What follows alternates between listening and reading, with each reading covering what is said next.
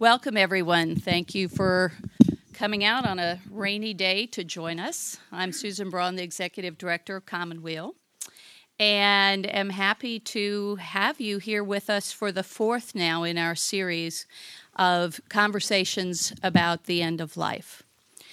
And I will introduce Steve to you in a few moments, but want to give you an idea of how the day will run or the afternoon will run. Steve will talk to us for a bit, and then we will have a dialogue between the two of us and questions and answers from all of you. Before we get started, though, a couple of things. I want to introduce Michael Lerner, who's going to probably talk to you at the end, but who's in the back, who is not only the founder of Commonweal, but also the brains and the brawn behind the new school. Does a lot of the thinking about it and the heavy lifting to make it all work as well. And we will pass a hat around as well. It's very important to us to be able to keep these events free to the public. And so to the extent that you can donate and help us make these new school events continue, we would be very grateful. All right, so let me tell you a bit about Steve. I'm going to read to you some of what Steve has provided and then talk to you about him.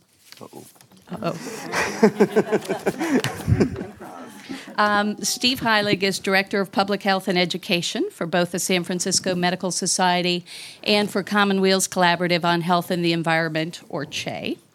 He is also the co-editor of the Cambridge Quarterly on Healthcare Ethics and is a clinical ethicist at California Pacific Medical Center in San Francisco. He's a trained hospice worker and has been a volunteer with and then the director of the Zen Hospice Project. He's a longtime book critic for the San Francisco Chronicle and for other publications, and has authored more than 400 pieces on a wide range of medical, public health, ecological, literary, and other topics. And perhaps most important to the Bolinas crowd here, Steve has, for the past decade or so, does that mean 20 years? No. Okay. Been the temporary, this is his title, the temporary rotating junior editor of the Wednesday Bolinas Hearsay News. So, important that you know that. If you don't like the Wednesday issue, more likely you do, and now you know why. Steve is a wonderful colleague for us here at Commonweal and brings a great deal of wisdom and compassion to our work as well as to his work, and seems to be someone who people come to both personally and professionally for advice and for his understanding of the world, which I think far exceeds his years here. And so I welcome you, Steve, and look forward to hearing what you have to share with us. Thank you, Susan. I don't really know. I'd prefer to sit, but I don't know. With all these people, you can't see or hear, although there are 2, 3 more seats up here if somebody wanted to come up. It's up to you. So when we were talking some 6 months ago or so about starting this series, I just innocently agreed to do one without really thinking about what I was going to do. And we've had some very renowned people, very wise people coming to talk about various issues. And we have one more, of course, my former mentor, trainer, the founder of the Zen Hospice is going to be here next month, Frank Ostaseski, and I very highly recommend the guy as a guru in this field, where I'm just, somebody who mucks around and so forth. And what I found is that I was really pretty nervous about doing this, partly because I knew there were going to be a bunch of friends here. It turns out to be true. And even some people who are my bosses, at Commonweal, and the real Wednesday editor of the Hearsay is here. It's very intimidating, The Friday editors are here. It's all. So, and then I thought back about 15 years ago, there was a Roper poll of Americans, and the question was, what scares you the most in life? And the 3 top things were death, public speaking,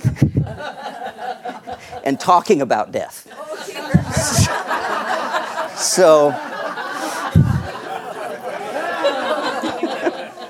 So I commend you all for showing up on a rainy day, especially. That's probably why you're here. There's nothing else to do out there in the beautiful. So, but thank you seriously for showing up. I mean, this is something I've been putting on forums of various kind for professionals, for doctors and nurses and all sorts of people. And people this is going back actually to the 80s. People would come and we'd always be, it was often the converted, people who were working in the field. And we were wondering why more people weren't coming to these things. And, it's actually, I'm convinced over time that until you really experience something, whether it's in your own life or just something that makes you open to talking about this topic in this realm, that it's actually against our nature. Our whole thing is to deny death, really, and to want to live and to pretend like it's something that's not going to happen. So, that's changing over time, and I'm going to talk a little bit about that, but it's just heartening to see a lot of people here. And I was asked, am I going to talk about how to delay death and be immortal? And I am actually going to say that, but not till the end, so you have to stay for the whole thing. And I was also asked to say a little more about why am I here really? How did I get to this? I mean, I never set out to be any kind of expert on death and dying. I don't think anybody does in the beginning, really. And I actually trained in epidemiology and public health, and then I was overseas for some years, and then I showed up in San Francisco and at Berkeley to do a doctorate and so forth, and that was the mid-'80s in San Francisco. And of course, that was the peak, the kind of explosion of the HIV epidemic. And I needed a job. And I took a job which was basically coordinating, to a large extent, San Francisco's response between the health department, the medical association, and the university. And it was one of these things that was out of tragedy and terror became for me an extremely fortunate thing because all I was able to learn and all the people I was able to meet. And I got basically a hall pass to go anywhere I wanted and talk to anybody. I could go to any classes in the medical school at UCSF and in public health, and I just was immersed in learning. And I also just learned a lot. I'm a Southern California beach boy, which is kind of for lack of a better term, it's kind of a macho, even homophobic culture. Surfing culture is famous for that. And I learned a lot. And part of what we were trying to do in the public health world was figure out what was going on. There was no name for the disease yet. We didn't know how it was transmitted. Everybody's freaked out. What's going on? But the other side, as that was being learned, was, of course, there were a lot of people dying. And I felt somehow obligated to, rather than just doing all this policy work, educational work, a lot of writing that was mentioned, was to really get involved, get hands-on. So there's an organization still going, very different now, called the Shanti Project, which trained people to take care of people both practically and emotionally. So I got involved with that. I did that training first, worked with them. Being compulsive, I ended up on their board eventually and so forth, was an interim director. And then some years after that, as I was fading out of that, I was run over by a truck downtown San Francisco, a sort of near-death experience, not that dramatic, but sort of. And when I got back to my office some days later, there was an invitation from Frank Ostaseski, we'd met before, to undergo the Zen hospice training, which was a very intense week, whole weekends, you go every night. And so I did that and worked there for years as a volunteer and being compulsive, ended up on the board and then the director for a while. And Frank left and now it's off doing its own thing still and still going. But part of of course, the HIV epidemic was related to drug abuse too. And I ended up living in the Haight. I still have a place there and worked at the Haight Clinic. Attached myself to the founder, right up here, there's one. Attached myself to the founder, Dr. David Smith, who's still a dear friend and a mentor in addiction medicine, and went to his classes, ended up teaching there, in fact, in addiction issues as well. So I'll tell you a little story that brings a lot of us together. One of the things, if you work at a free clinic, one of the biggest problems often is getting much more intensive services for people. Diagnostic, surgical, etc. You do primary care, but it's very hard sometimes to get people what they really need if they need something that's much more intensive and expensive. And the Haight Clinic is right down the hill from UCSF Medical Center. So a dear friend of mine who just died 2 years ago, Bill Atchley, Dr. Bill Atchley. He was actually chief of medicine up there for a while. One of my mentors, too, who very interested in the medical ethics field, started the ethics committee at UCSF. And he was our in, because I could call him and say, I've got somebody that needs to see somebody for much more up at UC. And if he took them, being chief, then they were in. They had it made. They could get anything, right? But he said, please, not more than like one a day. These are all uninsured, often addicts and so forth. But we had a very nice gentleman in his 40s who was a longtime alcoholic and was having some severe GI, gastrointestinal problems, as is often the case for heavy drinkers. And it was more than, just figuring out what was going on was more than what could be done at the free clinic. And this was a guy who had lost his job, his marriage, he had a couple kids due to his drinking. He was basically a street person for some time. And he had been like a social worker and an attorney both, and just, it was a sad story because he was really struggling with this, and he'd lost everything, like I say, pretty much. But he hadn't given up, and so I called Bill one of these afternoons. I said, I've got somebody we need you to see. And he said, well, bring him up. It was always the end of the day kind of thing, 5:30, So I walked this guy up, knowing that there were some bars and some liquor stores on the way between there, and he might not make it if I sent him on his own. And I walked him up there and came into Bill's office, which was, it's 350 Parnassus. This is up there on the hill looking out. So I can remember the office, 710, which was the top floor with the corner looking out over the whole bay. You could see Bolinas. Bill had a very fancy practice. A lot of very wealthy people came to see him, and he was very good, but he'd see anybody. And so I took this guy in, and there was one distinguished gentleman sitting there waiting for his appointment. And the secretary said, well, he'll have to go after this fellow. I said, of course, we'll wait. I was worried that he might leave, too. So I sat there for a while, and these two guys started talking a little bit, and then finally Bill came, the other patient went in, and I said, okay, you can stay and go. So I left, and I would get a follow-up call often, from Dr. Atchley and say, so what happened? What did you do? And he says, well, that was fascinating. He said, your patient came in, and after I said, well, it was interesting because those two guys were talking, and he says, well, my existing patient is the chairman of the board of blank, blank bank, one of the biggest in the world.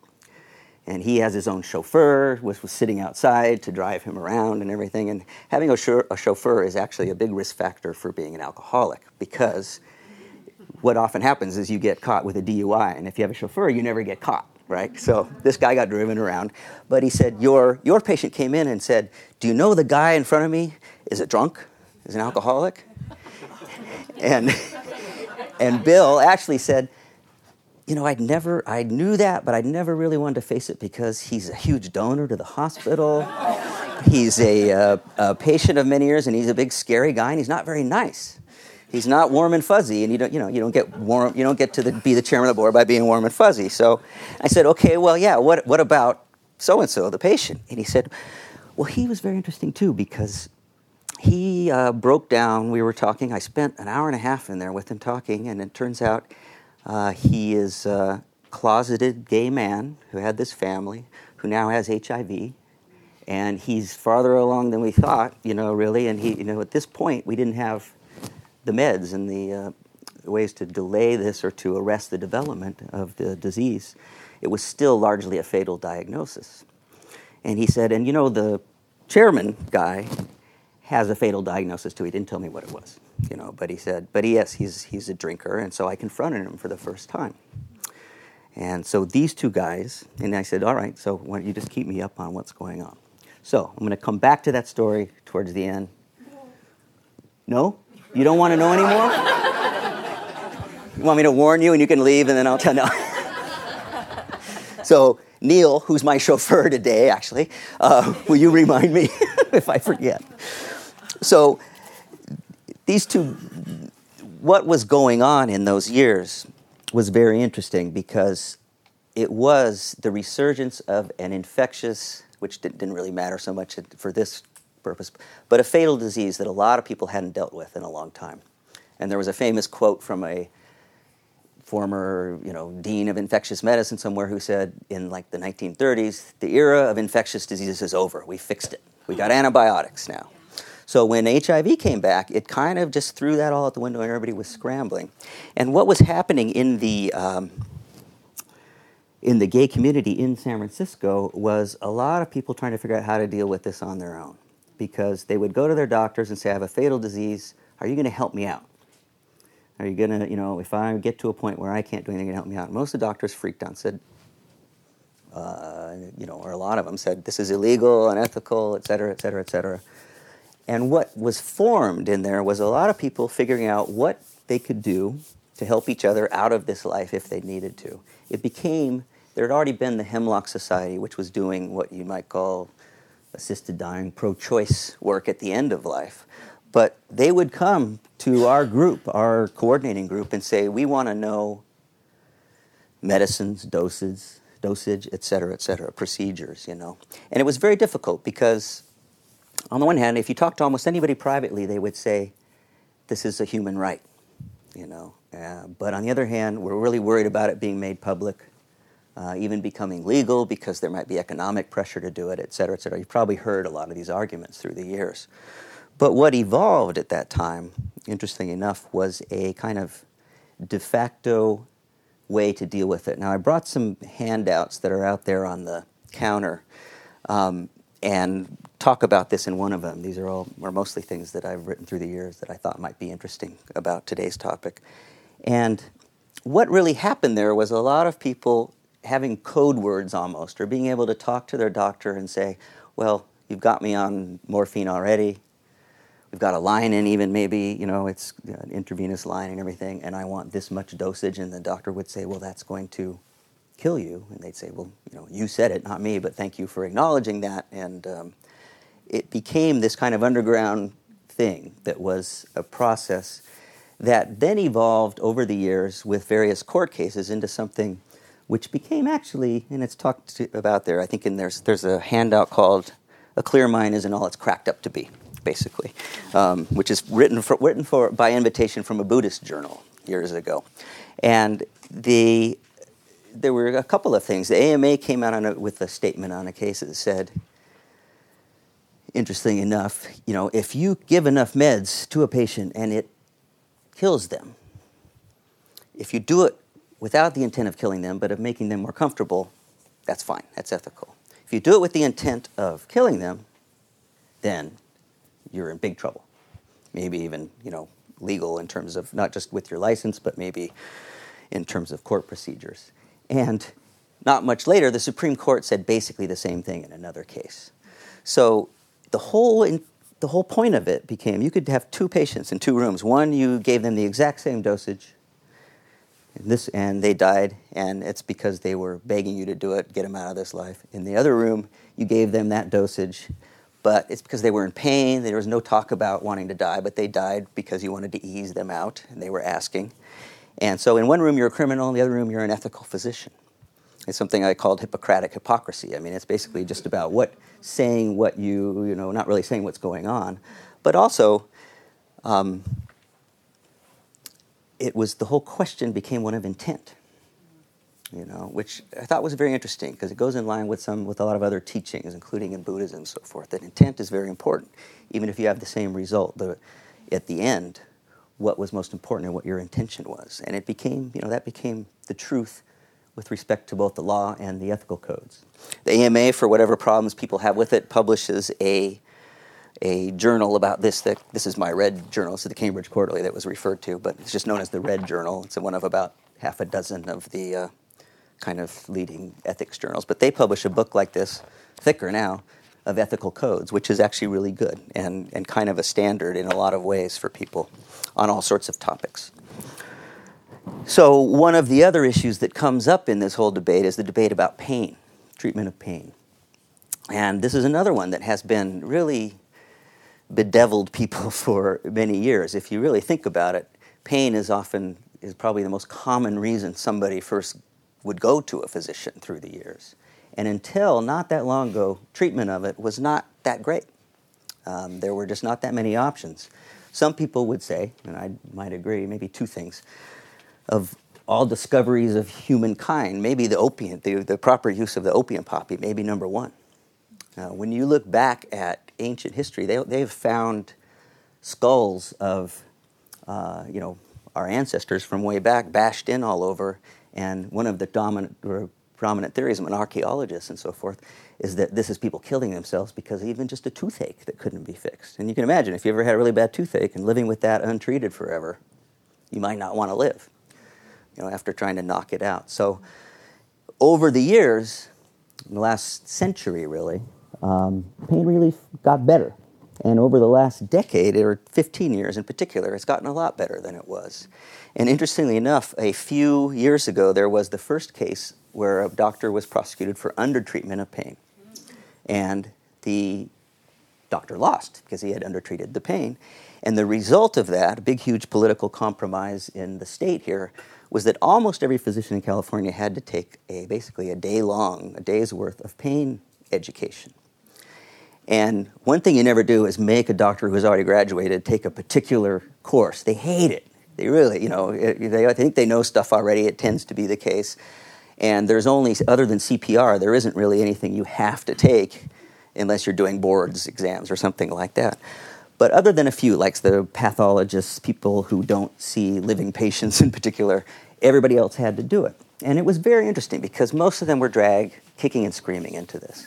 But if you talk to a lot of them afterwards, the result often when they came out was, wow, I didn't know. I didn't know that there were all these new options, better meds, better dosages, much more knowledge, even complementary approaches that have become more accepted. And so I'll try to give you a number of practical messages through this. There's one is, if you have pain and you have a doctor and you feel it's undertreated, you have to be a little aggressive about it in a way and say, well, do you know? Have you been, is there a specialist around? There are pain specialists now. And you get towards the end of life, the palliative care people, we're going to talk a little more about that, they're just much better than they used to be. But there are still a fair number of physicians and others who are still not quite up to speed on this. So I'm not saying that all pain is treatable, but a lot more is treatable than is being treated. There's a landmark study in the JAMA, Journal of the AMA, 1995 now, 1995, over 15 years. And they went looking at, it was a long-term, a lot of people, thousands of patients involved. They went looking at end-of-life care, including pain treatment. It was called the START study. And they looked at interventions getting much more, looking at how people were treated in the best places, in intensive care units, and just in the community, wherever. And the general conclusion, the one that got all the attention, was that about 50% of all the patients had undertreated pain. And that one of the common estimates is that somewhere on the order of 3 to 5% of patients with pain have something that is truly not treatable, that is intolerable. Those are among the groups that you'll find getting back into the assisted dying, in particular, into asking to be relieved of that in some way. In the study? Yeah. 50. But that's, it's a broad estimate. It depends. They were looking at an intervention even where they had trained nurses coming in and assessing this and working with people. And even then, there were just a lot of issues involved. Now, a couple of things to say about the undertreatment of pain that are important to know is we have, obviously, a huge chronic epidemic of abuse of pain meds in this country. And particularly since OxyContin has come in and so forth. It's a real problem.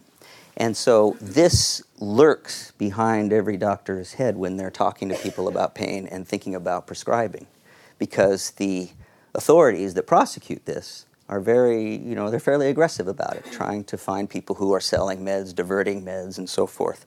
So people do get into trouble, sometimes legitimately, and some very otherwise good physicians have gotten in trouble by what is known as drug-seeking patients.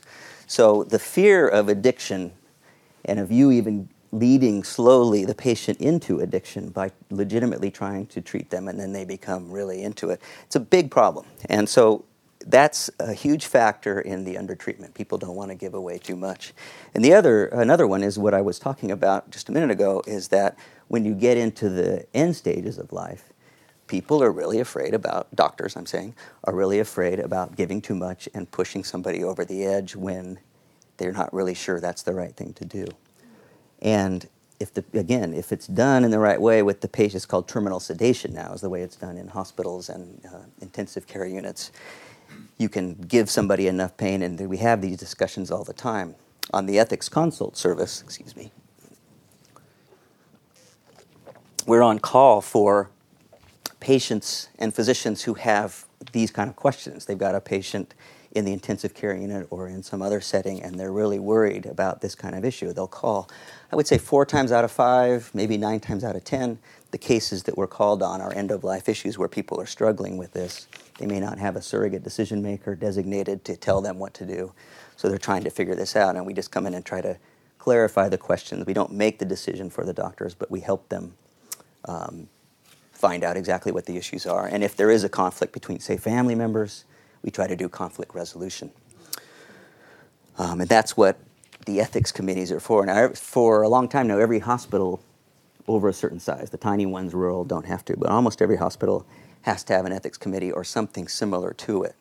So there's another practical piece of advice for you. If you're in a hospital, or if somebody you care for or love is in a hospital, and you think there's a problem with treatment, not just a mean person, but if you think there's an issue going on, that you're not getting the right answers, that you can't decide what the patient really wants, if your family is arguing, you can ask for it. It's a right now. You can ask for an ethics consult at a hospital. You can say, do you have an ethics committee or somebody on call that we can talk to?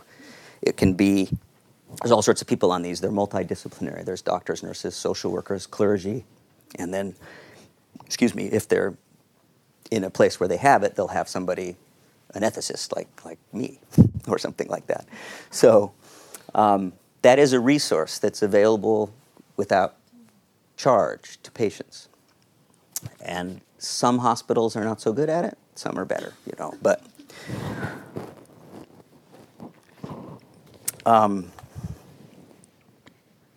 the big kind of M word in this is money too, right? The problem with a lot of services in healthcare, as you know, I think, is that there's often not very good coverage of it.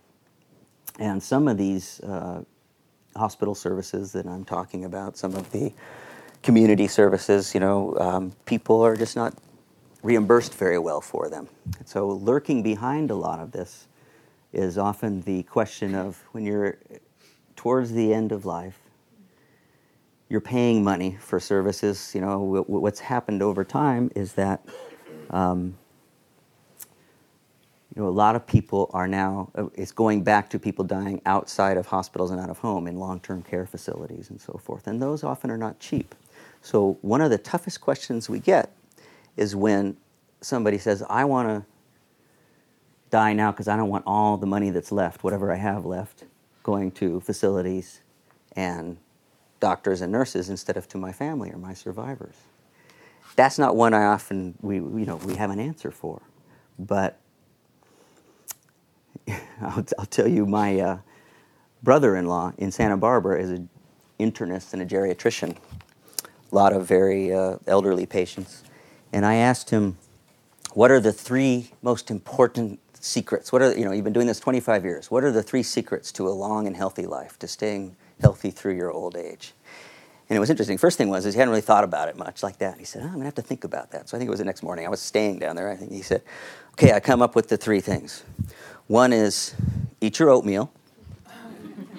Second one is keep walking, keep moving. So really the first 2 are about keep moving, because the first one is about, is about fiber, right? It's about fiber, which is very important as we're finding out more and more and more. And he says, and the third one, the only I can think of is have a lot of money, So, and that one was not something you can necessarily do a lot about, right? So, that's about access to services and everything else. And, what we have happening now, of course, is a real attempt that we've had to reform the system in a way that takes away some of those worries. And nobody at this point knows how it's going to turn out. Even putting aside all of the sabotage that's going on, both legally and politically, The big problem in that is giving everybody access to care, which obviously we all favor, I believe anyway, presupposes that you have the resources to provide that care, which in this country, I'm not sure we do anymore. If you look at both the trends in the amount of doctors and services out there, that is not looking good for an aging population, which we are. And just in terms of money, I don't know how we're going to put 30 million more people onto Medicaid and Medi-Cal in this state without the resources to pay for that and the doctors to take care of them. So that's, we're in for a very interesting time over the next few years and next 20 years in terms of how that's going to evolve. But one of the great things about it is it is geared towards, and Medicare and Medicaid it has a lot of the policy that was healthcare reform that was put into place.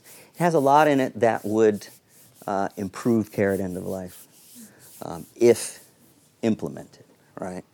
So whether that's going to happen, I don't know. Now, one of the interesting things about that is the Ethics Consult Service and Committee that I serve on now at California Pacific, and the one I used to be on at UC and San Francisco General Hospital. Some people tried to rename those during that last campaign, call them death panels, because that's basically what they were trying to allude to, what we do, often. Because what often does happen when we're called in is after we're called in, care is terminated in some way. And this is done in a very, to my long experience, I may have a conflict of interest, but I've seen it from all sides. It's done in a very humane, considered, ethical way. But the end result is, again, somebody's care being terminated at their request or their family's request. And again, when we go in 4 times out of 5, the way it happens is I listen to the entire case presentation and then ask some questions. And my first question is often, why isn't this patient on hospice care? So you've got somebody in a hospital that they're trying to fix still. And in this country, the average length of stay in a hospice is about 2 weeks, or in hospice care services. In Europe, Japan, Australia, most of the other Western countries, it's 2 months. So what that, to me, means is that we're keeping them out of hospice much too long, often, in this country while we're trying to fix things that can't be fixed. Now, it's very hard to look back in retrospect and say, well, we should have done this then. But by the time they call in, I'm usually saying, why isn't this patient in a hospice setting at this point? And everybody looks at each other. There's usually silent for a few minutes. There's the doctors and nurses. They say, well, we were thinking we could maybe do this procedure on here, and we could switch this around and all that. And usually you're saying, well, why? Do you think it's really going to work? Well, we have to try, And what has happened over time, with patients, say, with cancer of different kinds, you can localize, you've got a targeted treatment often, but what we've evolved over time, what used to be called old age, is now called multi-system organ failure. It's basically the term that came up when you asked, well, what is this patient's biggest problem? Well, everything's melting down, basically. Multi-system organ failure. Well, that you say, well, if that's really there, you're not going to fix it, right? And then you send them to the hospice. And when I used to get the patient's intake at the hospice, the Zen hospice, it was often like, this patient is being just sent here, that we can't really help them come to a much more good death because it's too late, really. They're too far gone already. And that is slowly changing by, hospice length of stay is going up in some areas finally, but it's still a long way to go in this country to make that better. Caregiving itself, interesting thing. All of us, or most of us, you've got your parents, you've got other people in the family, you have loved ones, you end up in a role by default of being a caregiver of some kind. And it's a very, very human and very complicated role to take. There are places now that can help you with some practical training on how to take care of people. The Zen hospice one was amazing. It went from everything from how best to change somebody's bedding with them still in the bed because you couldn't move them, to some really out there, Buddhist stuff that was really useful, But I'll say one thing about this that I thought was one of the memories. Once I became one of the directors and basically a shift coordinator at the Zen Hospice, was screening volunteers. They were literally, I don't know if you've ever seen it, the Zen Hospice itself is down on Page Street in the city. It's right a kitty corner from the Zen Center itself, the big giant building on the corner, where a lot of people go to live actually to become Zen students, serious Zen students. And what I found is that the Zen students who were living at the Zen Center, even though they were just kitty corner and it was really convenient, they were the worst caregivers we had. Because they were working on their own stuff so hard. Oops. One of them heard me. No. I actually ended up rejecting a number of them and said, why don't you come back in a year when you've become a little more stabilized? Because I actually had to remove serious Zen people, Buddhists, etc., from rooms because they were putting their own stuff on the patients. Reading the Tibetan Book of the Dead to somebody who was not really that into hearing about the flying skulls and whatever, which, you might know about that book. Timothy Leary and those in the early 60s, they wrote about this as a very useful tool for some people to read and be involved with. But one of the things I did, here's another little tip, if you're taking care of somebody and there's people coming to visit, is I would tell each patient, if you're ever, and patients don't want to be mean to their, visitors. But said, if you've ever had enough of somebody and you want them to leave and you don't want to say so wiggle both your toes like this, and I'll look, and then I will find a reason to get them out of there. We have to do something, we have to change something here, Because one very sweet older gentleman one time was when somebody was reading some sutra to him that he didn't want to hear and getting very into it. And I remember this guy, he was almost gone. He was, there. He reached over and patted her hand. He said, there, let's not overdo this. So, and I think he was actually the one who taught me about how to, he said, let's develop a signal where you can, I don't want to insult my family, for example, But there are now training programs, as I said. There are various things and that will help people in practical senses on how to take care of people who are no longer really able to do things for themselves. So when you get towards, the end and people are, actually moving into the active phase of dying, it's very interesting because some years ago at a big medical meeting, there was a kind of a informal poll and it was all, 250 physicians of all specialties. Said, how many patients have you actually been with when they died? It was very small for most of them because they're handed over, hospice, nurses, home, etc. And I was thinking, God, this is 10 years ago or something. And I had, I don't know, but probably 50 or so like that at that point, And you're trying to figure out what are the commonalities. And there's a lot of literature, and some of it goes back for many years, but it's a very intimate and challenging moment to actually be there. There are people who get hooked on it. We used to call them the death junkies, who wanted to be there at that moment, But most people, it tends to be there's a tough period coming up to it. And I'm just generalizing from my experience. There's a tough period where people are having maybe some difficulty breathing.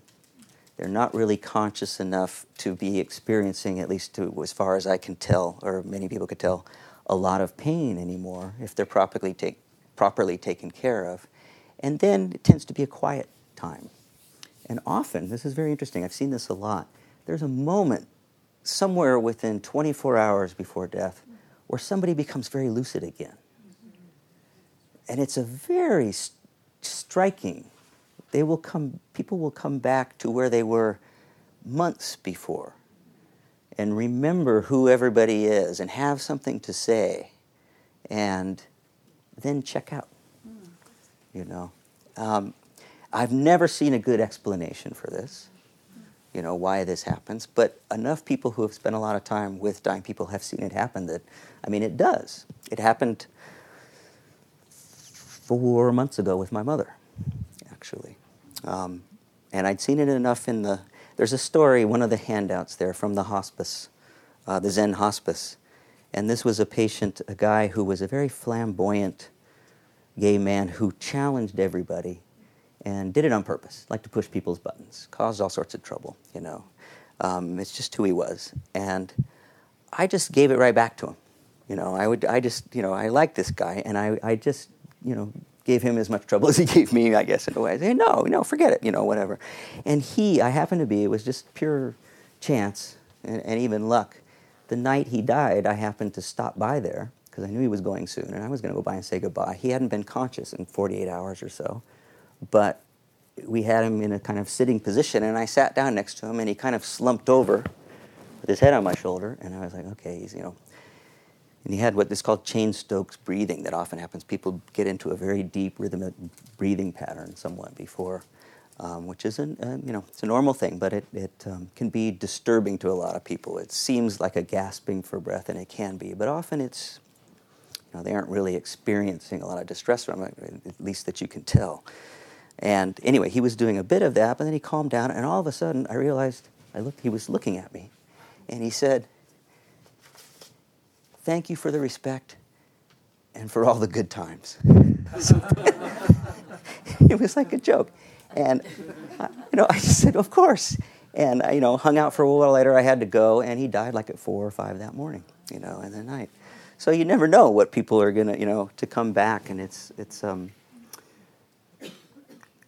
one of the mysteries, I think, still of this, is that last moment which can come. I'm not saying it always does, and it may even be a minority, but it is common. So there's a lot of talk about what happens when somebody dies. A lot of reports from near-death experiences, too, that have been written about. And I don't know if you remember, I first read about this. It was in the 70s. There was a very famous book called Life After Life, I believe, written by a doctor. And he had done all these interviews with patients who had had a near-death experience from whatever, an accident, on an operating table during surgery. And he tried to delineate the commonalities, which were often about a dark tunnel you're going through, a fairly traumatic experience. There's light out there. Once you get out to the light, there are beings, or at least a presence of some kind, that you feel very taken care of, and you've arrived and things are going to be okay. And it was a bestseller, really, and it got a lot of press, etc. And behind it turned out the author, who was a physician, was a devout Christian. So, the interpretation leaned towards Christianity, finding heaven and all that, which is fine. It also, though, made a lot of people nervous, because what if I don't get this experience? Am I going the other way? What is wrong here? On a more kind of scientific level, a lot of people looked at it and said, well, this could be related to the shutting down of the brain, to oxygen starvation. You can get that experience with other, by having oxygen starvation and so forth in some ways. People have had this kind of experience. Carl Sagan, the great science writer and journalist and astronomer, his theory, he wrote his theory was that it was, in fact, the shutting down of the brain, and that the brain being like an onion in a sense, that you start with birth and you pile on memories. As you shut down, you're going back and you're reliving your birth. You're coming out of the birth canal, you're into the light, and you are coddled by people, and everything feels better, even though it's been traumatic. And his scientific question then was, well, we should do a study on people who were born cesarean and see what happens if it's different, which would include me, so I might not have that experience. But I found his article, it's in one of his books of essays, I found it fairly, convincing in that way. So, what happens after? Obviously, I don't have that answer. I mean, there's a dearth of people who have come back to tell us what they experienced afterwards. But there are, of course, many theories about what goes on. And for me, a lot of the teachings from Buddhism have been very helpful. I happen to go and enter that through the Zen hospice. So I found that they're looking, frankly, at death, being one of the central teachings, is being aware of mortality and finite, time that you have on this in this life anyway, no matter what you think about what happens afterwards. And actually, the Buddha, to his great credit, I think, when somebody asked him what happens afterwards, and he said, just pay attention to now. Look at this tree. That's a bigger question, than we need to deal with. But a lot of people want to know. And what I found was, I just kind of stumbled upon this because, we've had in this last couple generations a real decline of people who go to church, and I self-identify, even though people will say I believe in God and I'm a Christian or I'm a whatever it is, Catholic. People are really struggling with what that means with respect to what happens after life and what death means. So a lot of the patients we've had at the hospice through the year would ask at some point, I've been a bad person in this life and I've had a lot of issues. What do you think is going to happen? That's a tough question. And what I would finally, I'd only be able to come up with what I believe really, which, whether you believe in the immortality of your own soul or not isn't really the question to me anymore. But, there is a certain amount of of survival of our corporeal being. I mean, being a part of what's growing out here, being part of the air. The old saying about, any one of us could have molecules of Jesus inside us, or something like that, And Walt Whitman, of course, he said, "Why be afraid of the great merge?" Which is what he called what happened. You're merging back out. And so I used to tell patients, I said, who were worried and agitated about this, I would say, well, wherever you were before this life, you're probably going back. And you were okay then, you're going to be okay afterwards, too. And, and some people thought I was full of crap, but some people thought, okay, they hadn't really thought of it that way, and that's one of the ways that I think about it, really, But the real question then becomes in that regard of, living your life and, how are you going to feel about it at the end, unfinished business and all that kind of stuff. Irving Yalom, a psychiatrist at Stanford who's written a lot about this, in his last book, which I commend to you quite a bit, was called Staring at the Sun. It's an examination by a confessed, avowed atheist of what life and death means, And he's a very distinguished writer.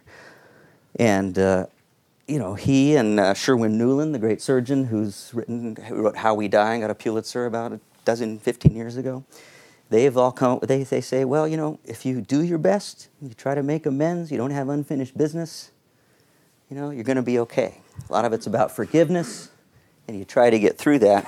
Robert Aitken Roshi, who was a great Buddhist teacher who just died a few months ago in Hawaii, he basically said, there's a lot of sayings through the years and through literature that when people die after they have died, you'll remember all the horrible things they did to you or to others.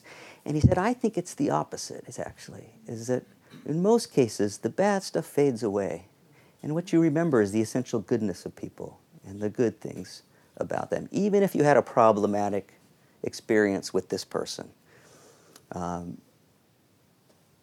That memory is actually merciful in a sense, and that if you've tried your best, that your legacy will be a positive one in people's hearts and minds. Now there are some bastards out there that it's good riddance, but I think they're in the very much the minority really for most of us. So in your own time, since everybody here is probably going to die at some point, I'm going to give you this is where you get your money's worth from this talk. How many people have filled out an advance directive of some kind? Pretty good. I used to do this at medical meetings, doctors and everything. But what I used to do was everybody close your eyes and then answer, so nobody would be embarrassed by the answer. And in this country, the people who have filled out durable power of attorney for healthcare, which is where you can designate somebody else to make your decisions for you, somebody you trust, hopefully, when you're no longer able, and when it filled out various kinds of medical advance directives, living wills, it's generally, of adults, it's generally 25, if you're lucky, 30% of people have done it. It was the same percentage among doctors. It used to shock me. but the same denial as anybody else, really. And these are people who are supposedly seeing this. And really, the first question when people come in for an ethics consult, we ask, do we have any advance directives from this person? Do we have a surrogate who's been designated legally? And have they filled out any forms that say what kind of treatment they would want? It's the most important question. Most of the times, the answer is no. So, a couple of things. Well, the first thing is you ought to do it, There are all kinds of options. The California Medical Association actually has what is called an Advanced Healthcare Directive Kit. You can download it from their website for nothing, although when I did it, and I didn't really know this, it comes out in blue print that can't be copied and it says sample on it. They sell them for $5, It's probably worth it, though. And there are other options. One of the advantages of this one is when it ends up in the hospital and it ends up in your hands, then the doctors look and they go, oh, well, this looks good. It's from it's from doctors, basically. So, because there are options. But the one that and the durable power of attorney for healthcare, you can find that online easily, too, where you designate people. Do that, too, if you have somebody you trust, because you never know. You may not, we're going to come looking for somebody, and you might get the wrong person. You want it to be somebody you trust there. And generally, it's somebody who spent time with you, because the problem, I used to call it the distance rule. The farther away the person lived from the patient, the more likely they were going to say, do everything, keep them going, do surgery, put all this, etc. People who are really there and know you and know your wishes and who have been near the hospital, they'll see what that really means in terms of, not a good quality of life. So it's somebody who you really care for. But the new one, and there's copies of this out there, although they won't work for the official purpose. Who has seen this pink form? The doctors have seen it. Some of them. This is called POLST. It's relatively new. And POLST is P-O-L-S-T, Physician's Orders for Life-Sustaining Treatment. Now, this is a medical document that goes into your medical chart. You have to fill it out with your doctor. Your doctor has to fill it out and sign it. And then this will follow you wherever your chart is. And this is where you're able to specify what kind of treatments, artificially administrative nutrition, comfort measures, and it's this bright pink form. I didn't bring a whole bunch of these because it's being revised, and actually the second version will be out, I think, next month, April or May. But there are black and white copies just so you can see with it. So if you do nothing else in just a practical sense from this, take one of those or, just ask about it. Remember what it is. And next time you go to your doctor, you don't have to make a special visit for this. Say, I'd like to fill out a POLST form. Now, I'm afraid that, Michael Whitty or something is going to hate me now because there's going to be all these people coming in. But whoever you go to, it's trickling out into the medical world now that these are a good thing to have. And actually, ambulance drivers are asking for them now when they bring them into the hospital as well. It's called the bright pink form, and it has to be in this color, which has a funny name, whatever, they're fuchsia, whatever. But it has to be on this color. It goes into your chart so they can't miss it, right? It's going to be in there. So do that if you can. It will probably generate a discussion with your doctor that'll be interesting and worthwhile too, whatever you put on here. Some of them are very uncomfortable talking about this, just like everybody else, but some are getting better at it. And I will actually, on one of these previous discussions, Susan, and that was Michael Whitty, right? They actually did a role play about these issues. You can listen to it on the New School site online, and did a great job. Did a very moving and informative role play discussion about how to have this discussion, with your doctor. It was from January or? Yeah, it's in there. It's one of just from a couple issues back. So I think some of you, how many of you were here for the W.S. Merwin reading 3 weeks ago? Just a few. Well, we had this wonderful event here, courtesy of one of our board members, Eric here, where the Poet Laureate of the United States came and read some of his poems and had a discussion.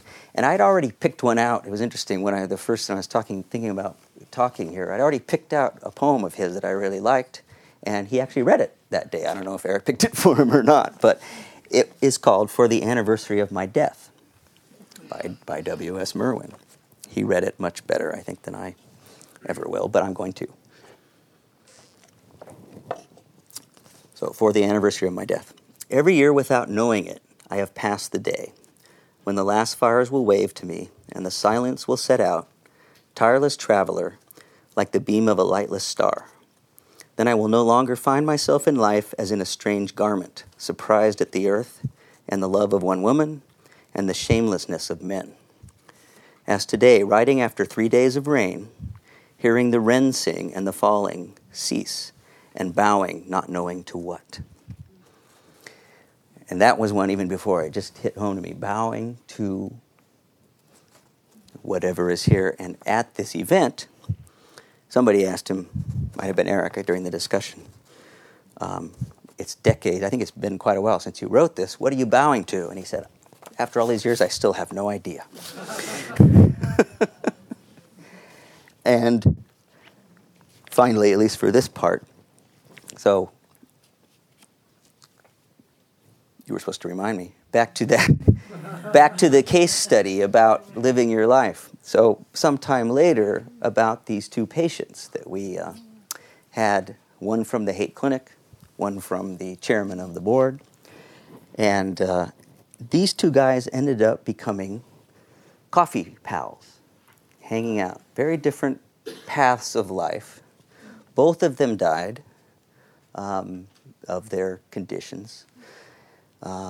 And the chairman of the board left a long letter to be read at his funeral, along with 3 checks, all 6 figures.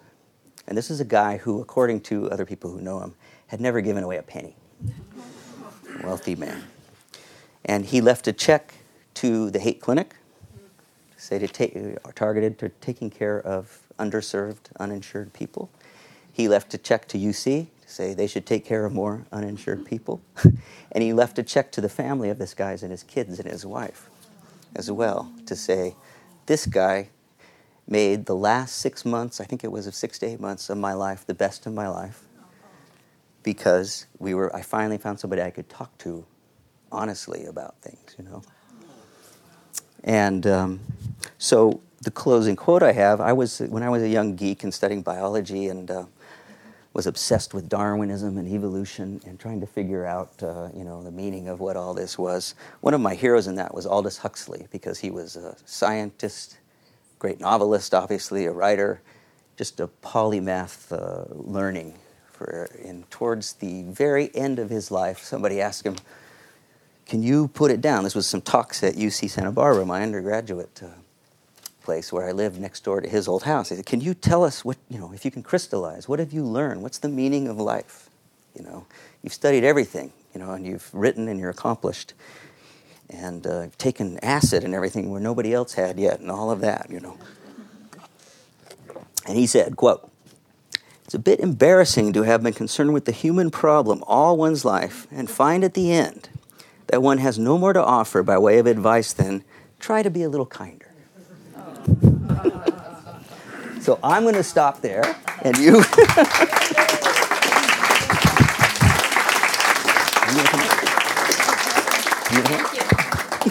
Well, you're getting mic. See, I used to do talks. I'm kind of a freak for comics, If you've seen the hearsays, I always have, I try to put comics in there. We all do. But I found some old ones looking through the files, and there's my middle name is Lewis, so there's a tombstone that says Stephen Lewis, 1939 to 1999. Went from 0 to 60 in no time.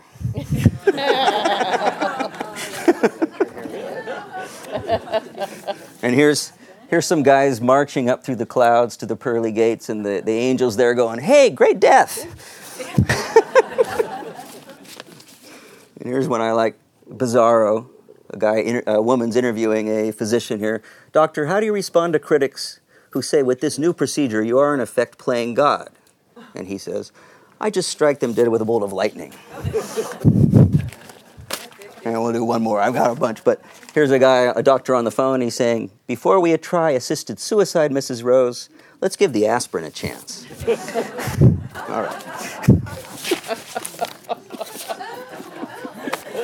Well, wait, this one's good too. Okay. There's a guy showing up at the pearly gates. That must be St. Peter there, and he's saying, "I'm sorry I'm late, but they had me on life support for 2 weeks." All right, that's enough. Okay. Well, I have a collection of some practical and some personal questions for you based on what you've said. And first, though, thank you. I know that originally, as we talked about this, your theme is the evolution of death. And I think you've taken us through many, many of the both individual concerns and societal concerns that we have around death and around dying. So a practical question, you had said that hospice care is often not brought in early enough. And we hear this a lot in the work that we do. And what do you think are some of the reasons? I mean, I know education plays a role, economics and the way it's reimbursed plays a role, our culture plays a role, denial plays a role, but what in your experience have you seen? Why do you think people don't bring hospice in earlier? I think it's, well, one thing to say about that is that most of the time these are, the people who are coming to hospice are being discharged from a hospital or some sort of care. So that's important to know because what's going on there is fractured care where nobody is really stepping back and saying, what are we trying to accomplish with this patient who is having a real tough time not getting out of the ICU, not getting out of the hospital? Where are we trying to go with this, where you've got maybe surgeons talking about doing some procedure where you may have an intensivist saying, well, let's try different meds, etc. It may be a pneumonia thing if it's late where you're saying, well, let's put in some really aggressive antibiotic therapy. And nobody's really paying attention to where you're really trying to get with this and what the chances are. So the practical advice on that is you don't even have to, that isn't necessarily an ethics question. It's a goals of care question, is you can ask for in the hospital what they should do. And what I often do when I'm called on an ethics consult is say, has there been a care conference? And that is basically the whole team getting together for a quick, it could even, it's like a 15-minute thing even, where the doctors, the nurses, a social worker, or the family will sit down in a room somewhere and say, what are we trying to do here and what are the real chances? And often what happens out of that, if you get a frank discussion, is that you change the direction and people will say, well, we're not really going to get this patient out of the hospital back on their feet with a quality of life, conscious, whatever, and you can transfer, by then you're changing the goal to palliative, to making sure the person is comfortable in whatever time there's left instead of trying to fix them. Do family members usually take part in that, or is that primarily the health professionals? It's both. Okay. Yeah. You want the family, if there's any possibility of having the designated surrogate who can make those decisions, and the family members, you really want them there. Yeah. You also, another practical question when you talked about the PULSE form. And you said this resides in your medical record. And people often ask the question, if there's been some sort of medical emergency and say they're transported to an emergency room, how does this follow you? How does someone in the case of, say, an emergency but life-threatening situation bring this to bear on their care? Well, somebody shows up in an emergency room, the questions are always, can we find out who this person's previous physician, have they been to the hospital before? You have to find that out, and it's very difficult, often.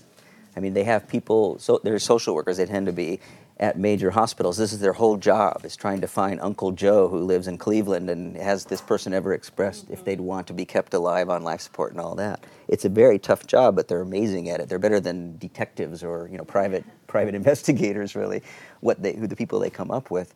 But the problem often there, and this results in this duplication of care and starting over and doing diagnostic tests that may have already been done, is that they can't find it. So that's part of what this is supposed to be, a portable part of a medical record, but they still have to be able to find it.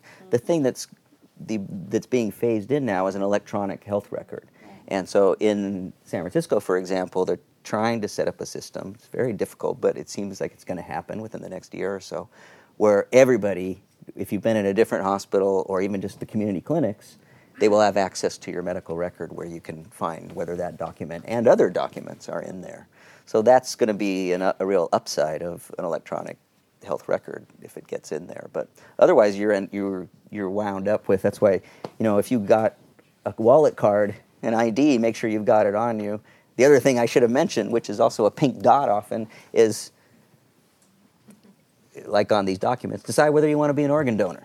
Big deal. It's a big important thing. We're up over 100,000 a year now, people dying on organ waiting lists, and it's a shame because most people say they would want to do it, but nobody fills it out, and you can't take them without. Could they not shrink that down to a size you could put in your wallet? This one's very small, but it's could this be shrunken down was the question. There are other wallet cards you can get. There's even some, I think, in this kit here too, with other, just says that you filled one out and where to find it. The other thing people do is say is Xerox it and stick it on your refrigerator. I don't know if you want it on your refrigerator, but somewhere, Where the babysitter can see it.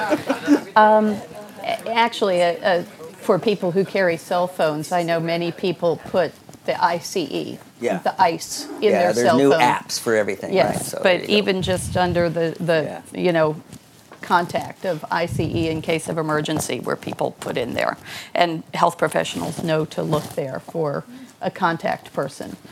A couple of personal questions. One of the things that Michael talked about in the first or the second, I guess, of these conversations is that at the Cancer Health Program, we often ask people, or during the evening that we hold on pain and suffering and death and dying, two questions. And I'm going to ask them of you, if you would be willing to go into some personal ground here, onto personal ground. And they're, what do you fear about the end of life? And what are your beliefs around the end of life? And you talked some about that and about the beliefs of others about near-death experiences, but with all of the work that you've done and with so many places where you've been faced with people dying, what has this brought you to yourself? Well, the first question about what I fear, I'm kind of in line with the great filmmaker and philosopher Woody Allen, who said, I don't mind dying, I just don't want to be around when it happens. And so I'm actually, some of what I touched on with the pain relief issue was what results in what's called opiophobia. And people are afraid to use it. And that not just the doctors that I mentioned, but a lot of patients will say, I don't want to be an addict, I don't want to depend on that, I don't want to be, fogged by it, and so forth. And all of that, can be true, but at end of life, it's like all bets are off. Why worry about being an addict? When you're, faced with weeks or months or whatever it is. So I do fear, I fear physical pain. Untreatable, long-term physical pain. I mean, I think that's kind of an obvious human one in a sense. But I'm also probably even more so, and this is true as what the surveys and experience has shown, is what people fear most at the end in general is loss of control. And I'm the kind of guy who I think that if I can't walk anymore, because that's what I do a lot, shoot me, And so what we find often with patients, and I think this would be true for myself, or at least I hope so, is there's what's called a moving line in the sand. So somebody like me who would say, if I'm no longer mobile, I don't want to live anymore, you find if with a good level of care is that, well, you can live with that. You'll adapt and you'll still find some reward in life. And then people will say, well, if I become, say, incontinent, then I don't want to live. But if supported and taken care of. If I become blind, which happened a lot in the early years with HIV patients. But what we found is that people move that line back. There's something about the will to live inside that keeps you wanting to go on and able to find some satisfaction in life. So I would hope that would happen with me too, because I'm so kind of, independent, in a way that, I'd hope I still would rise above that fear. I don't know if I could say much more about what I already did about what I think happens. I'm not a religious person. the term spiritual makes me uncomfortable, even though I think I know what it means, because I think it's overused and cheapened over time in a sense. That's just my perspective. But I also understand that what spiritual means can mean many different things to people. And to me, it's like, like Huxley said, people being kind to each other is a very spiritual thing. It's a practice. And it's a way to leave an example, teaching by example. And to be able to do that and then be able to die and be, in my case, I would expect to be cremated and become part of the Great Merge. Mm-hmm. And that, to me, is not a frightening thing. It's not something that I fear. I'm worried about the process, like Woody Allen, being there when it's happening and it's painful. But if that part is taken care of and I'm able to take help out, once I'm there, I'm hoping I'll be okay. Meeting the devil could be a big, bad surprise. I don't know. Will you make sure and come back and let us know if we happen to still be here when that comes around? Although there's somebody's famous poem, he said, what a message from hell was, and this was somebody from London, cold, foggy London, they have central heating here. That could pertain to Bolinas pretty well, too. In your work as an ethicist, how have ethical concerns evolved over the last couple of decades? What have you seen as the change in what the ethical issues around death and dying are in these times compared to a couple of decades ago? Well, that's interesting because the modern field of medical ethics is not that old. It really dates from the 70s. Mm-hmm. If you look back, the earliest mention I could think of I could find one time years ago of the right to die type issue in the medical literature was fascinating. It was in the JAMA again, Journal of the AMA, in the 1890s. And it was a pro and con debate, just like we have now, with not any real change in the issues about should it be a legal option, an ethical option, to people to choose their own death or not. And the guy who was in favor called it obstetrics of the soul, which I thought was a fascinating comment from a century ago, over a century ago. But the field in that, for a long time after that, was not very integrated, or there weren't any journals just of medical ethics. There wasn't an ethics department, which was founded, one of the leading ones at UC, in the 70s. It was the first. It was just something that was assumed if you took the Hippocratic Oath, that was your ethics. And the AMA was starting that journal where that document where they updated their codes on all sorts of things. But it became out of, in the 70s, it came out of a patient's, like many things in the 60s and 70s, it came out of basically a patient's rights movement. That people felt that they were condescended to by doctors too much, weren't able to participate in the decisions that were going on. And this movement came out to give people more choice and more information. And that is really what drove it.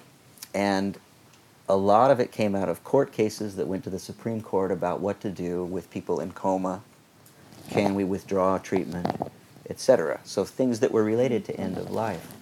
And so that has evolved. The debates go on and on up to now. The one really interesting change, and this is something I've participated in, was where does that patient's rights perspective come up against other rights or obligations to not demand all the care you want. So the way the ethics were put forward, medical ethics code, was that patients have rights to get whatever care is appropriate and so forth. But in a lot of these end-of-life debates and cases, you have less often the patient themselves, but more often their family, out of various reasons, guilt or other, demanding things that are no longer going to help them, really.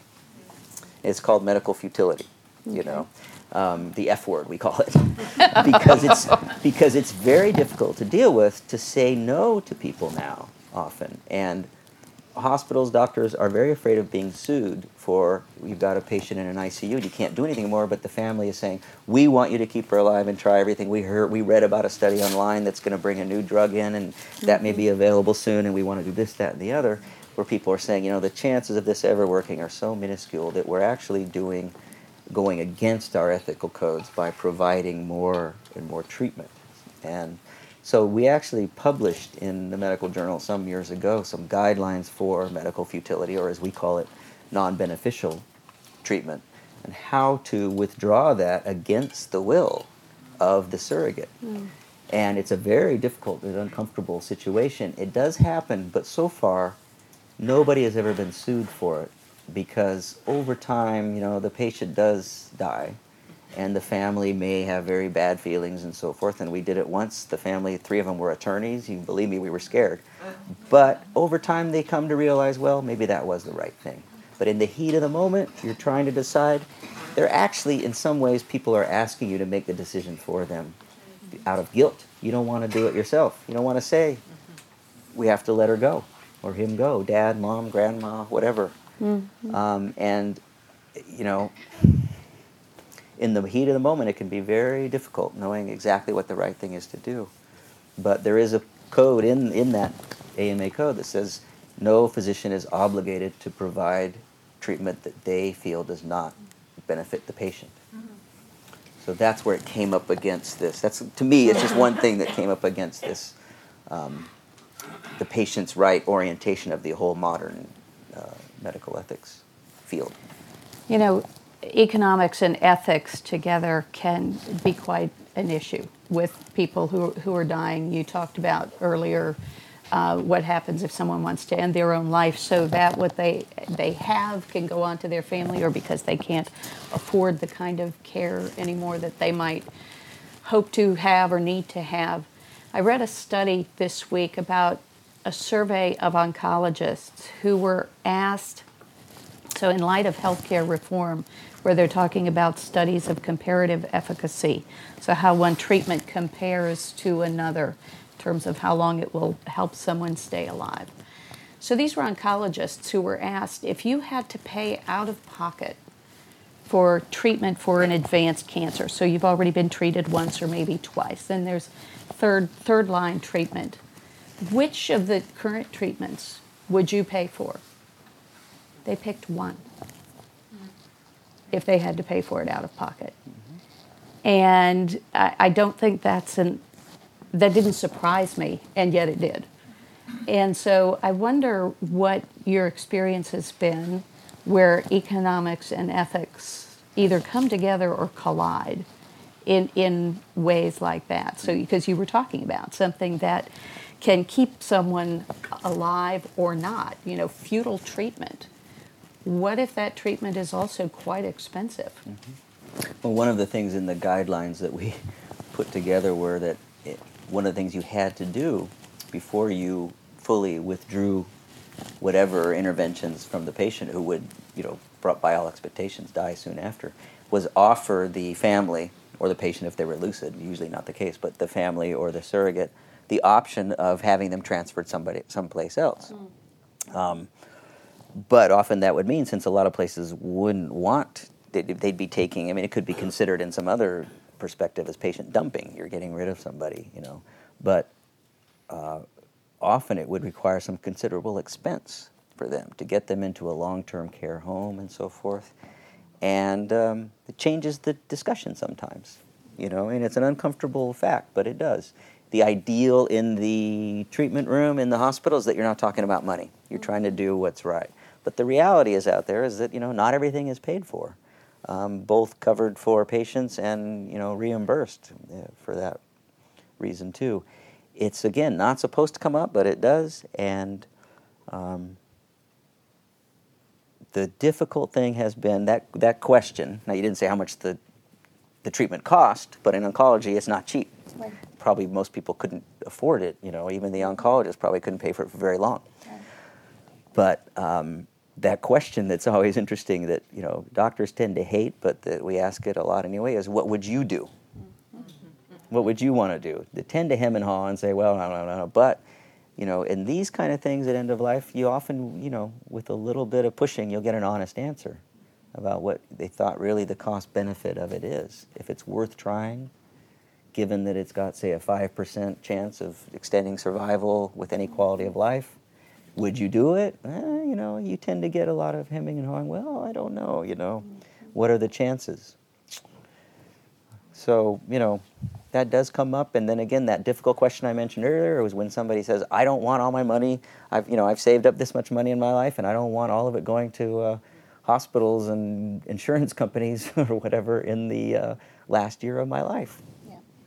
To me, it's a legitimate point of view that I think I would probably take too, but very hard to do, Now, it may be that those questions are becoming a little bit easier to ask and to answer because of dialogues, because of the work of medical ethicists, and because of the work of hospice. I think increasingly the options exist.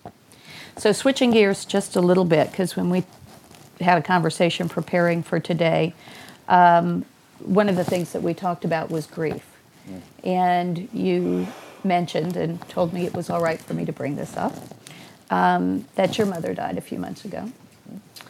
And I wonder if you would talk to us a little bit about your experiences, both professionally and personally, with grief, and what your training has prepared you for or not prepared you for. Well, I think you could say one thing is that nothing prepares you fully for real grief, for real loss. I mean, Merwin a couple weeks ago, he said that the subject of all poetry is loss, right? And you could extend that to life in a sense. It entails loss, or Buddhism teaches that too, I suppose. But my mother's death was a beautiful one in terms of the way that people think of the ideal. She faded out blissfully with really almost no intervention and very little distress, and it was very fortunate. My father's about 5 years ago was different. My parents lived full, long lives, and I do not have, and I didn't have unfinished business with them and so forth. So grief was a big loss and a big difference, and somebody says you're never really an adult until both your parents die, Oh. So now I'm a grown-up or an orphan or whatever you want to call it. But I didn't feel the grief there, but what, I think you know a little bit too. 3 years ago in 2008, I lost 3 people 3 months in a row, all younger than me. My 2 best friends and the closest person I had to a daughter. In freak medical and other accidents. And that's where I learned about grief, even though I've seen a lot about it. And, I read this book came, some of you have heard of Joan Didion's book, Year of Magical Thinking, which got the National Book Award a few years ago. The fascinating thing about this to me was that, that what she's talking about, the title, Magical Thinking, is you get into another realm. You start thinking all kinds of things that, she thought she could bring them back by thinking about them, or she thought she was talking to them when just out of the blue. And this is grief doing something to your entire psyche and your brain and your heart more than anything else. And she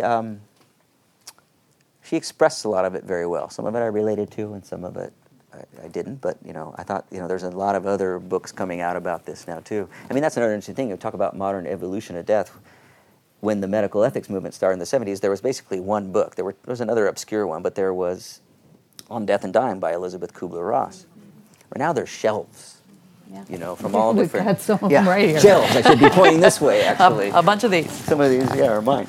But, so that has been a change, the openness about it. But some people have said grief feels mostly like fear. You talk about that, about fear, because it strikes you at times where you're just not ready for it to come up. And I had this experience, paralyzing at times. And I consider myself a fairly, my father's son, who was a scientist and a CEO and a tough guy. His idea of being a parent was teach me how to shoot a gun. That was, and tough guy. And so I thought of myself that way, but I realized that there are just some things you just got to live through. And it's interesting enough, one of the books I read after that, I brought today just out of the blue, is Darkness Visible, a memoir of madness by William Styron. So she's talking about magical thinking. He's talking about madness. Now, his madness in this case was depression, severe depression. But it's also a really good kind of diagnostic book because it tells you what to look out for, in a sense. Because I had moments, and I had times where I felt like I was really at risk, overwhelmed with why even, bother when somebody, a beautiful 20-year-old who I, have known since before birth even, falls off a cliff out here, and then the next 2 months my two best friends, or two of my very best friends, die from bizarre things. I felt like I was in Iraq, and people were being taken down every day. And a book like this was actually very helpful in a sense, because I could read it and say, okay, if it gets to that point, I'm actually going to look for help. I was fortunate that it didn't, but other people around in my circle of people who were also hit by these tragedies, also, some of them did need help. Mm-hmm. The strange thing is, most of us ended up getting new dogs, and it was not a conscious decision, but it happened. There were, among these various people, there were 4 dogs, and it's I'm telling you, one person said there were only one friend of mine whose daughter was the one who died. She said one of the only things that helps me is to just go outside and run until I feel I'm going to throw up. And then I forget for a minute what I'm feeling, and you get the adrenaline and all that. Well, I didn't have to go to that extreme too much, but if you get a big dog, you got to walk 3 or 4 hours a day, which I do, and so there are all different things. But there's a tip right there, right? I mean, I hadn't had my own dog since childhood. I've had a lot of cats and so forth, full time like that, but very therapeutic in that way. So, the other thing is the famous 5 stages of grief that Kubler-Ross wrote about. There's a lot of truth in there, denial and from denial to acceptance. But what I found is that you basically go through those every day, and then you start over again the next day, rather than going through them to the end. And over time, they get longer, and you start to realize, okay, there is acceptance of this. I'm never expecting to find a reason to think that, God or the Spirit or whatever took these people for a good reason. I think they're horrible tragedies, and I can't come up with any real reason for that. But life is risk. You're born, and then, you're at risk for the rest of your life of something happening. Mm-hmm. And for some time at the hospice, I used to, this was being kind of silly, but the death certificates I used to fill out, they used to want to know cause of death on there, and I used to write birth.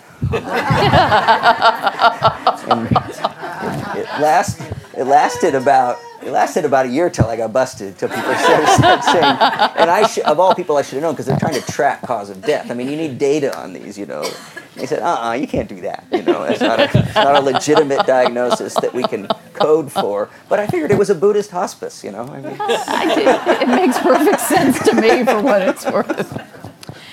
Well, let's ask if people have some questions or comments that they'd like to share.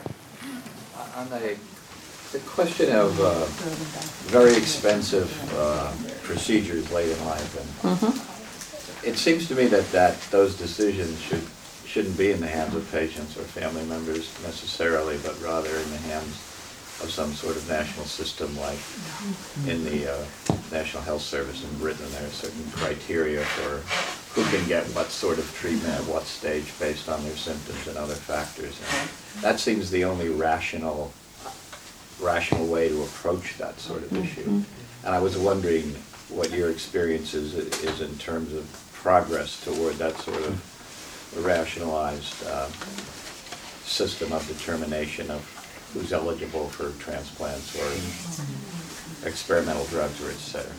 Can you repeat? Yeah. Do you repeat them, or should I? Well, basically the question is whether or not there should be some sort of national or other authority that helps us to make the decisions about who should get what procedures or treatments at what time in their life, transplants and others, and what progress may have been made towards the end of a rational system for making decisions as opposed to leaving it in the hands of patients and families.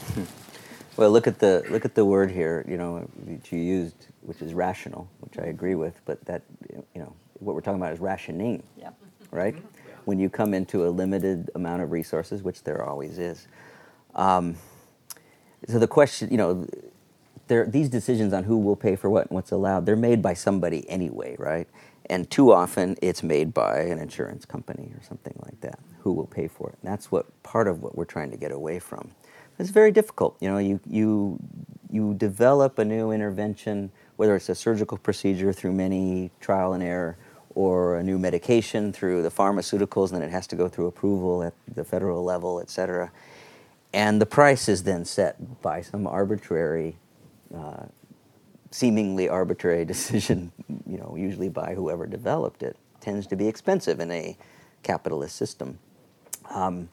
There have been efforts. There was one interesting thing that was done about 15 years ago. Oregon tried to set up a rationing system, as it were, with their Medicaid, or our Medi-Cal system. And they developed a list of 480-something, I think it was, diagnoses that they'd pay for and then cut off.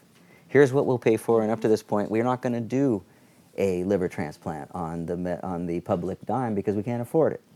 So what happened? The first week, a young child, a couple years old, showed up at UCSF from Oregon needing a transplant. And there you are at UCSF where they can do it, and they're good, and they have a budget built in, or they did, for charity care. This case, which they couldn't turn away, this lovely young kid, ate up the entire year's charity budget. Saved a life, kid survived, but they found a way to travel. So, on a state level, it's not going to work. We come up to the same issues of, how much money is really there. There is some of this, again, built into the new healthcare reform act. Whether it's going to be sustainable financially, I don't know. But the various specialty associations and interdisciplinary groups, including the Institute of Medicine, have come up with various guidelines at times over what is most rational, in a sense. But boy, I've got a long way to go on that. I don't really have the answer, but I think we creep towards it out of necessity because the money won't be there. Medicare, which is what what all of us are going to be counting on, it's a commons in a sense. Everybody can draw into it, but if everybody does, the whole thing could collapse. And the projections are, it's going to be around for a while, but unless things change, some really tough choices are going to have to be made. And, you can call that death panels or you can call it ethics committees, but, if it's done in the right way, maybe it'll be defensible. But, you've National Health Service and the Canadian system as well, they're struggling with this now more all the time, You can cut out, with single payer, for example, you can cut out a lot of the administrative costs, and you can cut out some of the insurance industry costs and everything, but even the best projections don't completely preclude these kind of tough decisions having to be made eventually, and in a lot of our lifetimes.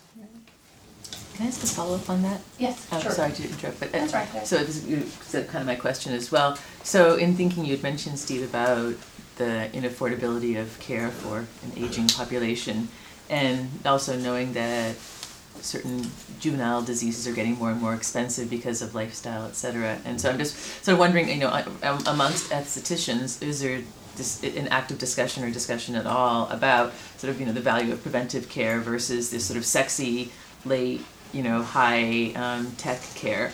And it seems to me that's where the dime is going to be ultimately, but that's going to be really hard to shift people from sort of the cowboy tech care to the sort of boring, nutrition, exercise, young person's care. Yeah, well, so I'm just going to repeat the question for those in the back. So the question is about basically preventive care versus some high-tech treatment, and where is the continuum there, and might we be shifting, or how might we shift towards the front-end preventive efforts, which is perhaps drier and a little bit more humanly difficult than the somewhat more interesting and sexy treatments that are fascinating.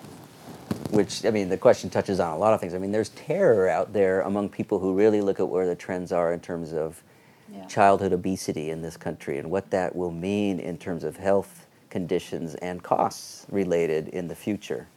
And then you couple that with the aging of the population, with a doubling of the Medicare eligible population in the next, in 20 years. Where is all this going to come from? And so the the Healthcare Reform Act has a lot of focus on prevention, actually, on increasing, and what, beyond just the public education and all that, but just what you're saying, increasing reimbursement for it. So people can actually get paid for talking about it, just like they did by trying to, and Obama chickened out on this one in particular, but on trying to reimburse doctors for talking about end-of-life care, too. That was a bill that was put in, and they waffled back and forth, and right now it's out again because of purely political reasons. But, I think this is part of what's coming through with Michelle Obama stuff, is trying to do something to interrupt these trends that are looking really bad, and you don't have to go far away from like this community to see, the prevalence of obesity among kids, let alone adults. And that brings a tremendous amount of costs and health outcomes much sooner than they would be later in life. So the problem is, it's called cognitive services versus procedural. And, ones where you actually sit down and talk to a patient, and those are poorly reimbursed.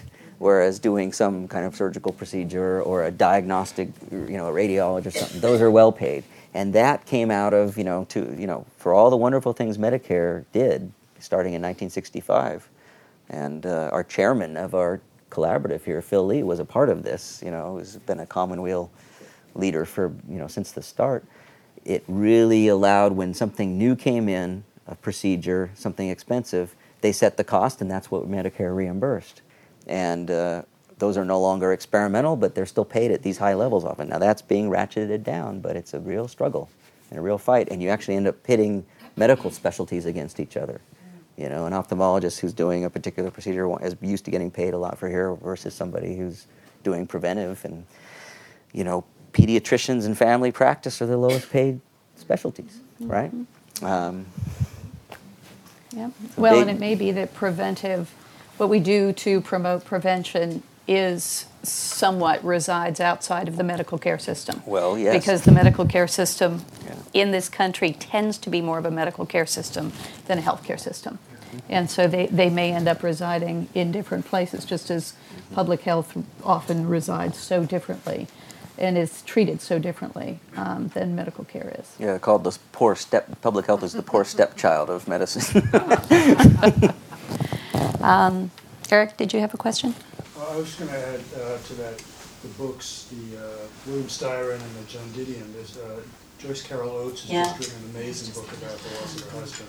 For people who are interested in, just another book about grief. Eric's mentioning Joyce Carol Oates' new book about losing her husband. Yeah, there was an article in the New York Times in the last week, I think, about that. There was a conversation between her and another young author whose name I don't remember, who's in her 30s, who lost her mother. Yes. It seems to me that at the beginning of life, when life begins, doesn't seem to be a universal consensus on that. And I'm wondering, for end of life in California, if there's some kind of understanding. I know Scientific American about a year or so ago had, to me, a really interesting article about, I think it was something like 13 different levels that they can identify when someone's in a coma. And I'm wondering, what is the definition of death exactly? Did everyone hear that? Yeah. Okay. What is the definition of death? Yeah. Well, you're right. There's now a vast literature trying to delineate and arguing about different forms of brain death, coma, and it's fascinating stuff. It becomes very important when you're talking about some issues like harvesting organs, things like that. I have always found, and this is just me, I've always found that when it comes to actual death, you know it when you see it. And, the questions about the various points where you're getting closer to it, you say brainstem death, etc., they become important and most commonly become confronted when you are in an ICU and you've got somebody on life support of various kinds and you are keeping them breathing with a ventilator and there is still some circulation going on perhaps because the heart's still pumping, but you're getting basically no measurable response and no activity in the brain. And so if there's a great contention there about whether this person can be withdrawn from life support, you might have to get into that. And sometimes in these ethics consults and call a neurologist in and so forth. Most of the time, though, that's secondary to the real basic issue of it's clear, regardless of what step they're on there, that they're not coming back. And when you get into a point where somebody is on multiple life support, the longer they are, their percentage chance of, statistically, of coming back declines very fast with time. So if you've got somebody who's doesn't have a measurable brain activity and has been on life support for a week, you're talking about what goes into the realm of miracles, right? And so, those can be important, but I find they don't often really come up in these kind of decisions. Well, if I could just follow up, Yeah. that seems fine from the point of view of the ethicist or whoever has to make the decision, but from the point of view of the person who's dead or dying, it could be really important if they're, if they're dead or not dead. Well, So, No, that's true, but usually beyond that point of whether the person has any consciousness left. You can speculate about whether somebody who has no brainstem activity and has been in a coma has some consciousness left. We have no way of knowing that, and we have no way of bringing them back, short of a miracle. Right, but there are cultures where they don't consider the person really dead for 3 days. Yes. And I've seen people that have been declared dead that, there's Right. still a pulse. So the question becomes then, is that person best served in that state by being kept on all of this equipment and in a intensive care unit in a hospital, or should they be allowed to be taken to wherever is best to honor that particular belief? A man that Michael and I know who became an international health expert, policy expert based in Europe, he told me years ago that the big difference why Europe's healthcare costs so much less, or half as much as ours, is because they do two things really differently. Malpractice, they don't have money related to malpractice suits. They just lose the license, so then the doctor's insurance doesn't have to be as big. And they also do different things with heroics on the preemies and end of life. Right. And so I just wanted to make that comment in terms of we're talking money here. That's I think a relevant thing to know. But when you mentioned prevention, it just reminds me how upset I get about corporations. The way we're talking about how healthcare is breaking our budget, but we never talk about how corporations are brainwashing and poisoning people with the way they, push different foods on kids, sugar and all that. And so I think a lot of it is political, that America just isn't, we should really have a new ministry of health that it takes into account all the different factors, including corporations, not just, an approach that's so kind of fragmented, ideally, which America isn't. No argument for me. But then people call us socialists, though, for that. For even saying such a thing. I mean, last Friday I was at an all-day meeting. It's an annual thing at UC about tobacco issues and policy around the world. It's something I've been involved in for years. And, it's just shocking what, since we put on all these restrictions on the tobacco industries here, they're just doing it all overseas more because the money's there. I mean, and it was just, big posters of the Virgin Mary holding out a tray of cigarettes. I mean, it's just shameless. It's just amazing, But, these are the struggles of the world. One of the interesting things that Merwin said here, too, was something, I'm paraphrasing, I'm no longer surprised at the evil men do, but I'm surprised that it doesn't bother them. So then the point is, it's not just a health issue and a money issue, it's a political issue and a consciousness issue, and where people's heads are at. Because if people could see the interconnections, there'd be a really different approach to the whole thing. And that's part of the problem in America, I think, more than Europe. You mentioned the malpractice thing, and it's very interesting, Diana, because we do have tort reform in various states. We have it here in California, which limits the amount of liability. And it ends up that the insurance that doctors have to get can be 1/5, 1/10 what it is in other states. But on the other hand, you have the patient's rights. If somebody really is harmed, they're saying I should be able to get more than $200,000, which is $250,000, which is the cap in this state. So it's a balance there. It's tough, It does save money, But again, somewhere on the order of, depending on who you ask, 1/3 of our entire health budget is spent in the last year of people's life, and often in retrospect for things that didn't help them, Cartoon. Here's a woman in her hospital bed, and Rambo has come in with his machine gun and his whole thing, and she's got her hand up. She says, "No thanks. If my condition becomes irreversible, I do not wish to be kept alive through heroic measures." So that's doctor as Rambo. Please. I noticed you haven't mentioned Alzheimer's and the epidemic and the very, very thorny ethical issues around that.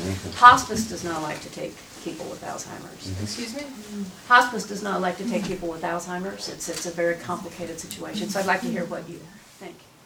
Okay, I'll just repeat the question quickly. It's about Alzheimer's and the thorny issues surrounding the care of someone with Alzheimer's and why hospice often does not like to take someone who's been diagnosed with Alzheimer's. You're right. I mean, the thing that I should have mentioned was not even just specifically Alzheimer's, but just dementia. What is used to be lumped into the entire thing of senile dementia, And Alzheimer's is an interesting development because what you're looking for there is a physical diagnosis for dementia. And Alzheimer's is a very real condition and a syndrome, but it's also what a lot of people call a wastebasket diagnosis, is that people will be put in it and you can really only tell afterwards upon autopsy if the person had that. But putting that aside, with severe dementia, you open up a whole nother realm of need for care and services. Both of my parents became somewhat demented towards the end of their life. We were very fortunate, though, in being able to keep them, at least with my mother at home the whole time and with my father with some assistance. But you're right. We're going to see, along with this aging population, a real concomitant rise in dementia and need for care for that. We don't have good treatment. There are some meds that help a lot of people, as I think you probably know, but they don't help a lot of people too. They can retard the development of it, bring back a certain amount of lucidity sometimes, but I don't have an answer for that. I mean, it's huge. It does make it more expensive. That's what you say, more expensive and more complicated to care for people.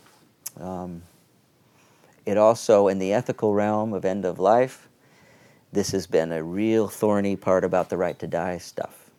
There have been in Holland, which was the Netherlands, the first place to legalize physician aid in dying. There were cases that pushed the limits where family members requested and said, probably honestly so, if mom, dad, whoever knew they were in this condition, they would never want to be alive. Which, if you take a poll of most people, almost everybody says that, right? But the problem often is that the kind of creeping onset of dementia comes along to the point where you're no longer in control and you don't know it anymore. And so if you go back to the infamous Jack Kevorkian, his first case was a woman named Janet Adkins, and she had an early Alzheimer's diagnosis. She was still completely lucid, and she took a preemptive strike. She called him up, had him help her die, even though she was, still fine. And that made a lot of people extremely uncomfortable. On the other hand, there's something understandable about that, too. And so when people who are really afraid of that, you talk about loss of control, there's your ultimate loss of control. You maybe still have your body, but your mind isn't there, The interesting thing, I don't know how to say this really, but the interesting thing is what a lot of people have found is that reassuring somebody as their caregiver, their physician, that you will be there for them when they want you to end their life, very often, maybe more often than not, extends their life because they feel reassured.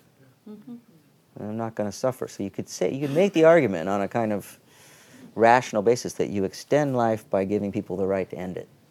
There's an irony there somewhere, but then when you get into a point where you have somebody who's too demented to do it themselves, what do? And I can tell you that it happens a lot. Families, lovers, partners make pacts and do this, but never an easy choice or answer.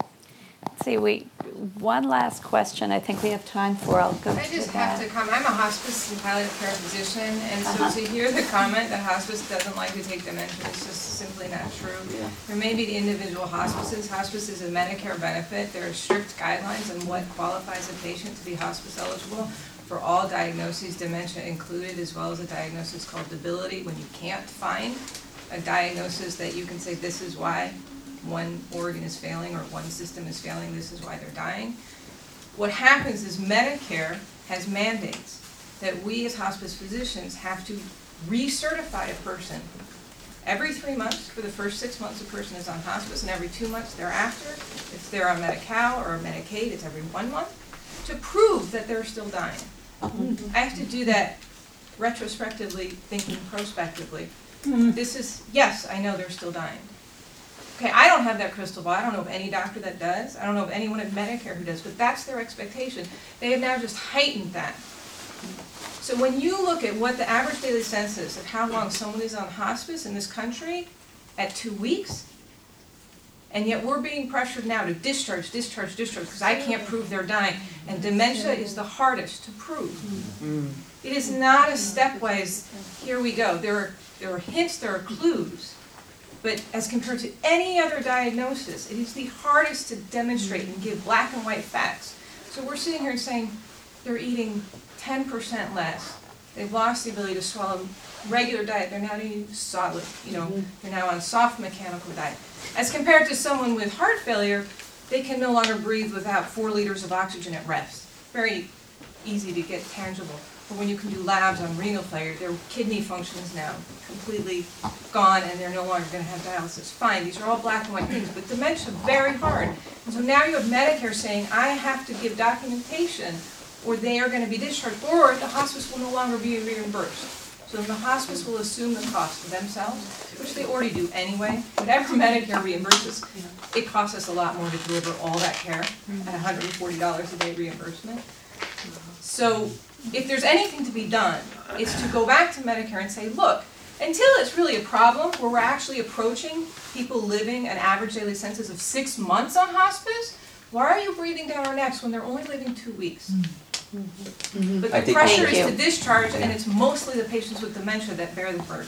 Can I just make a correction? I was not criticizing hospice. I have a husband with Alzheimer's, and I'm criticizing Medicare. I mean, that's it's not hospice is not the problem. So I understand, I appreciate given you all making the that myths correction. around hospice and how hard it is to get people into it, I just... Well, thank you very much for clarifying that. I think that helps a lot of us understand a little more clearly. And I think what you were saying, too. what you didn't say, which is, what, just so people know, is, somebody has to certify that death is expected in 6 months, Right. and people then, particularly dementia patients, will bounce in and out with very difficult transitions and struggles to get them into the right services because they haven't died fast enough, So I think that's what you're referring to. Okay. So I think we're about to, it's 4 o'clock, just about to come to a close. Michael, did you want to make any closing remarks? Just to thank you all for coming and to thank Steve Heilig, who's such a beloved member of the Bolinas community and West Marin and the Commonwealth community, and Susan Braun, our executive director, and to say that on Wednesday, March 16th, we have a great conversation from 3 to 5 with Sarah Hobson on working with women in sub-Saharan Africa. Sarah is a West Marin resident. She's a writer, documentary filmmaker, and she's the director of a wonderful foundation called the New Field Foundation, which focuses on very skillful work with low-income farming women in sub-Saharan Africa. She's going to be really interesting. She has written a book called Through Iran in Disguise. And before she ran the New World Foundation, she ran an extraordinary organization in San Francisco called IDEX, which does development work in the developing world. So Wednesday, March 16th, 3 to 5, Sarah Hobson. And just thank you all for coming, and Susan, really. Thank you.